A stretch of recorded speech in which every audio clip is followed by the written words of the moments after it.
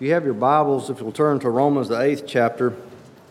This past week I was studying and had Romans, the 8th chapter, specifically the 28th, to McClenny it out and had some thoughts together. I just happened to, which I do from time to time, went to McClenny Primitive Baptist Church's website, and I'll listen to Brother David Crawford, Brother Michael Green sometimes, and the last couple sermons that Brother David had preached have been on Romans 8:28, and so I listened to those sermons.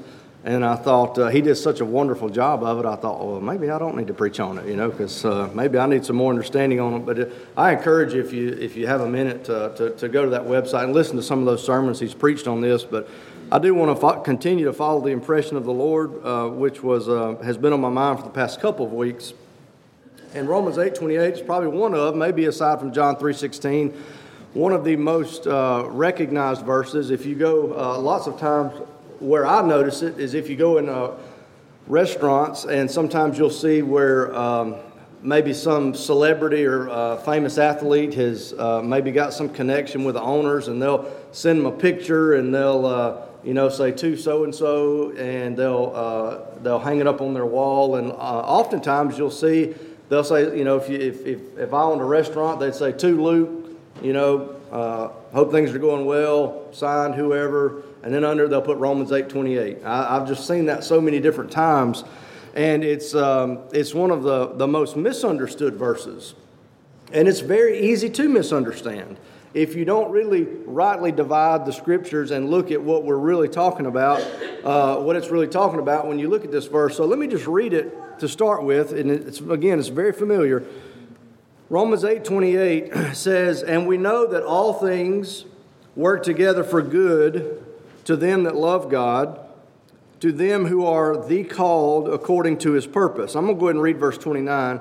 It says, "For," and 34, "whom he did foreknow, he did also predestinate to be conformed to the image of his Son, that he might be the firstborn among many brethren. Moreover, whom he did predestinate, them he also called, and whom he called, them he also justified, and whom he justified, them he also glorified." It's very common to hear people quote the 28th verse where it says, "We know all things work together for good." Now, that's usually about as far as they get in quoting that verse. Most of them don't even take the time to finish verse 28. And the application there, when they say, "We know that all things work together for good," is that regardless of what happens in your life, no matter how tragic something may be, that it is orchestrated by the Lord, and he is moving things around, and he has brought this into your life, and ultimately, because he's brought that into your life, because he has got some way of, when it's all said and done, bringing some good about from it. Now, for example, you lose your spouse tragically in a car wreck. The application there would be that the Lord caused that to happen because in some shape or form, he's going to use that experience in your life to bring about something good. All right, that's the application that you will typically hear. Now, I'm just going to speak from my own personal take on that, but I think it applies across the board. To me, if I believe that every single thing that happens is orchestrated by the Lord and brought into our lives for some purpose, to me, that is a fast track to where I will very soon quit repenting. Think about it. Okay, well, I committed this great and terrible sin, but my belief is that the Lord has orchestrated that in my life to teach me something. Well, why would I be burdened to repent of that? If I believe that no matter if one of my children or my wife or one of my friends or family are laying on a sick bed just being ridden with some disease, and the Lord is going to do this regardless of whatever I feel about it to teach something or bring a greater good, why would I ever pray? Because the Lord's just going to do what the Lord's going to do, and we're just kind of little puppets. So it's a fast track to me, without belief, to people to stop repenting, people to stop praying, people to stop confessing, and most certainly to become angry with God. Because look, that's our human nature, is it not? Something, when we feel like somebody has intentionally and purposefully brought heartache into our lives, when are we ever glad about that? When somebody intentionally does something like that to us, we get very angry. And from the testimonies of people that have been around a lot longer than I did, when this belief kind of, from my understanding, filtered into the primitive Baptist, years and years ago, and it had a huge impact, a negative impact, and it affected them, and that a lot of those have just slowly, those churches that believe that have slowly just died out. Amen. Now, why is that? Because you kind of get to the point, like, well, what's the use of doing anything? What's the use of going to church and repenting and doing all that if I'm just a puppet? And the Lord is orchestrating things to bring about some greater good, and you just eventually just kind of throw your hands up and you get angry with God and you just kind of grow stagnant. That's the end result of holding on to that belief. And I've talked to people with that belief. I've talked to people who have lost their children in a car accident. And no matter what I showed them in this Bible, they 100% believed that God caused that to happen because He had some greater purpose. I could not wrap my mind around it. Couldn't do that. Because again, when somebody intentionally does us wrong or hurts us, we don't just all of a sudden have this gushing emotion of love. We get angry. Now, that's what it leads to.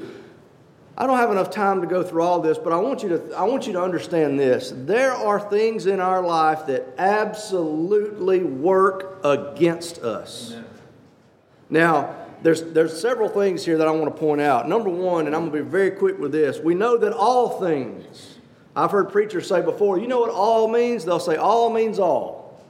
Well, it really doesn't. Okay? One of the things that I heard Brother David Crawford preach that I never had taken the time to study was he went through and found that the phrase all things is used, I think he said 201 times in the Bible. And he said by his study, which he's been doing this a long time, I think he said 50 years maybe, only 4 of the 201 actually meant all, without any exceptions. All typically means this, and this is as good as examples I can come up with. And I've used it before with you. If we go to a restaurant, and like many restaurants do, you're sitting across the table from me, and as many restaurants do, they bring a basket of bread before our meal, and they sit it in front of us. Cracker Barrel does that with biscuits, and I love them. If they did that, and they sat that down, and I looked at you and said, hey, can I have all the biscuits? Nothing in your mind thinks I mean all the biscuits in the entire world. You know that I mean all the biscuits that are under consideration that have been set before us. You see, there's some exceptions to that all. The Lord tells His disciples, He says, ye shall be hated by all men for my name's sake. Did the disciples hate each other? No. He's talking about all of a specific set. So number one, let's break this thing down to say that we're not talking about every single thing in the world. This is a specific set of alls, just like the basket of bread. It also says these things that are happening, these things that are working together, it only applies to one group of people, and that group of people is described in 2 different ways. It only applies to them that love God, and it only applies to them who are the called. Not called, the called. See, called is a verb. The called is a noun to identify somebody. It's a name. So he's saying these all things, number one, does not include every single thing in the world. It doesn't necessarily include this tragedy that's happened. Okay? It doesn't include the adultery. It doesn't include the pedophile's actions. It doesn't include those things. And it only applies to God's people. That's very clear. He says, we know that all things work together for good to them that love God, and to them who are the called according to His purpose. That's the same group of people. Now, Paul says, listen to this. I want you to think about this and comparing the common belief. 30 to 35 verses prior to this. Now, maybe Paul took a week in between writing chapter 7 and chapter 8. I don't know. But I do know this. It's all one inspired thought process. Okay? 30 to 35 verses. This is what Paul writes before this. He says, for I know that in me, that is in my flesh, dwelleth no good thing. For to will is present with me, but how to perform that which is good I find not. How to perform that which is good. All things work together for good. Paul says, I can't find it. For the good that I would, I do. For the good that I would, I do not. But the evil which I would do, that I do. Now, if I do that I would not, it is no more I that do it, but sin that dwelleth in me. I find in a law that when I would do good, evil is present with me. For I delight in the law of God after the inward man. Notice this. But I see another law in my members warring against the law of my mind. Not for it, not in conjunction with it to bring about a greater good, but it's working against me. And it's bringing me into captivity to the law of sin which is in my members. And this is what he says. He does not say, hey, but it's all good. Everything that's going on, and every time I want to do good, but I do evil, all things work together for good. He does not say that. That is not his mindset. He is broken by the way the flesh wars against his spirit. And this is what he says, O wretched man that I am, who shall deliver me from the body of this death? I am in prison in a corrupt, fallen body that wants to do good in the spirit, but only ends up doing evil. And nowhere in here does he say, but it's all fine, because God meshes it all together. He's making it happen, and he's going to spit out a result that brings glory to himself. He says, I got to be delivered from this mess. Now, I want you to think about this. Think about a sporting event. On one side, you've got this team. On the other side, you got this team. Now, when this team does well, their fans stand up and cheer and go crazy, right? If this team is Alabama and Alabama scores a touchdown, the state Bryant-Denny erupts. Yay, clapping, and why? Because their team has been glorified as dominant, overpowering, and successful. That's why they cheer. When this team does well, this team just kind of sits here. Have you ever seen watching ESPN and the faces of the people whose team is not doing well? They're just, they do that on purpose. They're sad. Because their team is not successful and not dominant. Now, I had to write it down because there's no way I could remember them. The other day, I pulled up Fox News. All right, on this side, I've got the Lord. On this side, I've got the devil and all the powers of darkness. I took the first 20 articles that were listed on Fox News. And I didn't write out all the headlines. I just kind of wrote the summary of what it was about. First one was all the mess that's going on with President Trump, the indictments and all that stuff. Now, who do you think roars in victory?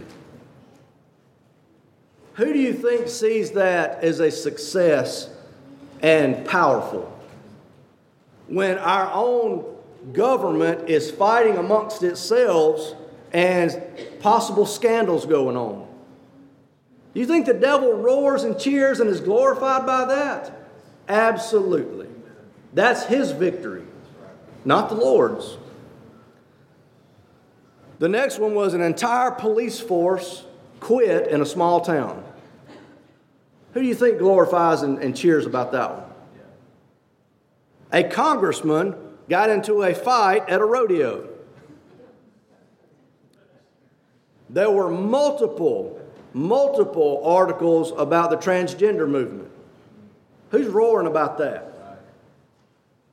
Who are these glorifying now?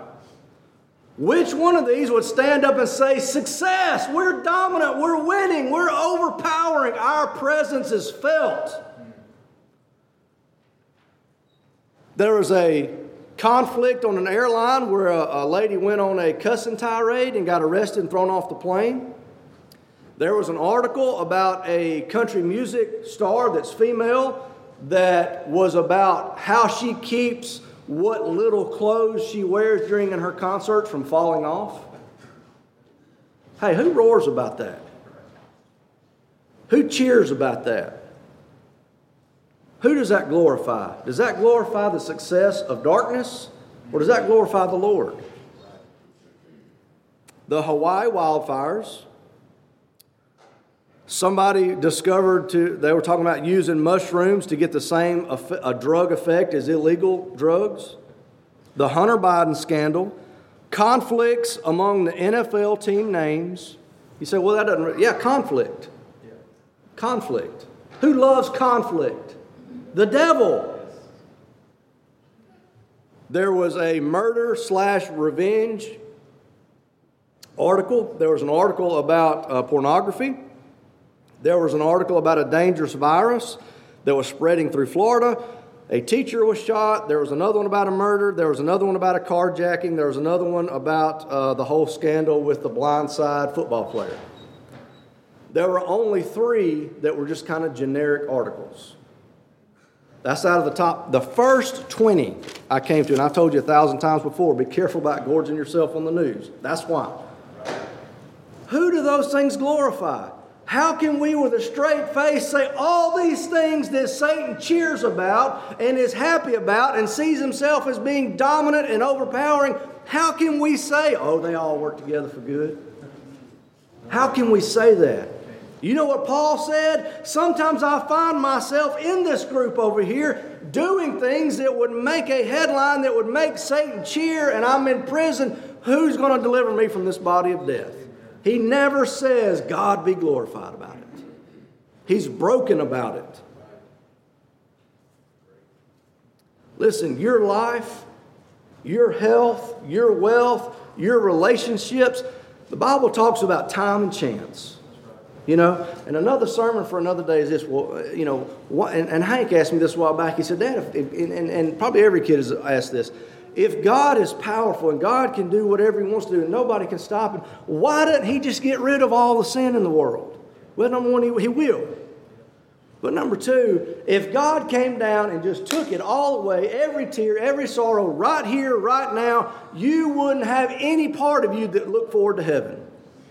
You'd want to stay right here. I'm paraphrasing. I don't have to paraphrase. It's just two pages over. What if God, willing to show His wrath and to make His power known, endured? What is He enduring? All of this.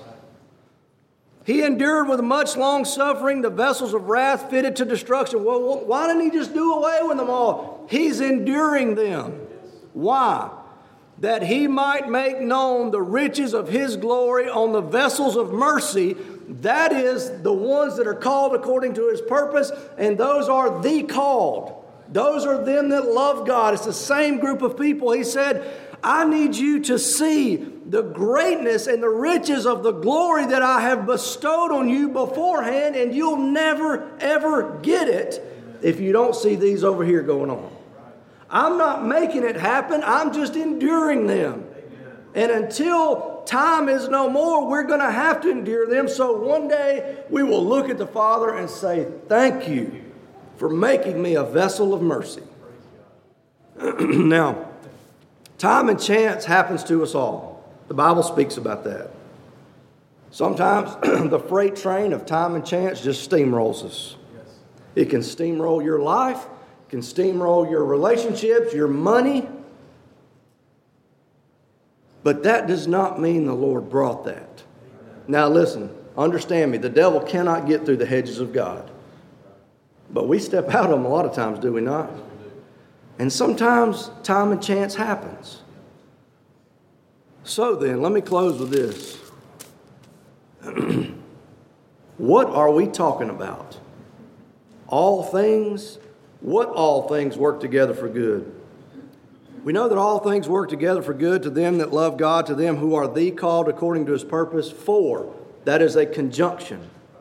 That connects two thoughts. Romans 8:28 is connected with verse 29 and 30. You cannot separate them.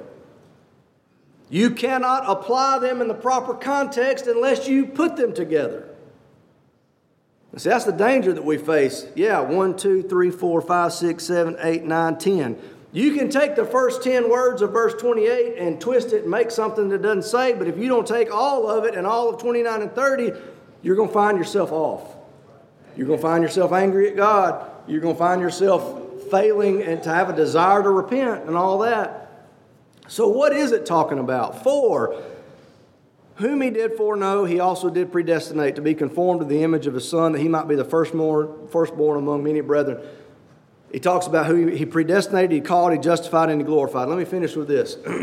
Your life right now as it stands, you can get in your car, drive to Tuscaloosa, and on your way, a drunk driver T-bone you and maim you or kill you. That's time and chance, folks. Now, if you're the drunk driver, that's not time and chance. That's your own stupidity and bad decisions. But time and chance happens to everybody. You see, the devil wants to destroy. The Bible says he's seeking to kill, steal, and destroy. That's what he wants. And he can do it. But can he break through the defenses of God's foreknowledge? Well, the Bible tells me that nothing, what is foreknowledge? It's love. It's foreknowing. It is a loving beforehand. The Bible says that nothing can separate us from the love. Foreknowledge is behind a defense wall that Satan cannot get to, and that works for your good. Amen. Predestination. What is predestination? It is taking these that He has set behind the defenses of His foreknowledge and predestinating them to be His family. To be adopted as sons is what Ephesians says. Now, can Satan attack that? Well, he can try. He can go up to the Lord and say, oh, but Lord, what about Luke? You don't want to predestinate Luke because look at all the sin that Luke is going to have in his life from the time he's born to the time he dies. But the Bible says, according that the purpose of election might stand before Jacob or Esau had done good or evil. According as his purpose of election might stand, it said, Jacob have I loved and Esau have I hated. His predestination, His foreknowledge and choosing was before the Bible says we'd ever done any good or done any evil. It's tucked back behind that wall that Satan can't get through. What about the calling? That's the new birth. The calling of God is on His people that brings them spiritual life is internal and instantaneous. If there was an army in this world that had a weapon that would be internal and spring up in the midst of its enemies and be instantaneous, they would be undefeatable. The Bible says it's like the wind blowing. See, the devil doesn't know where the wind's blowing. God does. The devil is not all-knowing. Because the calling and the new birth is internal and instantaneous, Satan can't touch it. He can't block it because he doesn't know where he's coming from. Think about a football team. If a guy could just, when they said hike, if he could just disappear, a wide receiver could just disappear and then reappear in the end zone, you couldn't stop him because you wouldn't know where he would be. You can't stop God's new birth and the Spirit bringing that. It's tucked in behind that wall. What about justification? Well, the Lord, why are we justified? Because Jesus Christ was the perfect, spotless lamb that was our sacrifice. Now, Satan tried to stop that. How? By tempting Him. You remember? He tried to tempt, and if he could have got Jesus to fall on one point, all is lost. But he couldn't touch him because he was the spotless Lamb of God. And our justification is tucked back behind that wall. What about glorification? The Bible tells us that death is swallowed up in victory. Why? Because Jesus Christ came out of the tomb resurrected. There are 5 things: foreknowledge, predestination, calling, justifying, and glorifying, that Satan cannot touch. And now listen, without one of them, it's not complete. You take away predestination, that's incomplete. But they all 5 are protected. Satan cannot touch them, and all 5 of them work together to our good. And they're tucked safely behind a wall and a defense that Satan cannot get through. I close with this. Satan will win many battles, but he does not win the war. Amen. And we know that. Romans 8:28, I hope that's brought some light to it. It does not mean that every single thing that happens to you is orchestrated by God. What it means is there are certain things that are listed in verse 29 and 30 that are untouchable, and they work together for our good. Amen. I hope that's been profitable, and please pray for Brother Tim as he comes.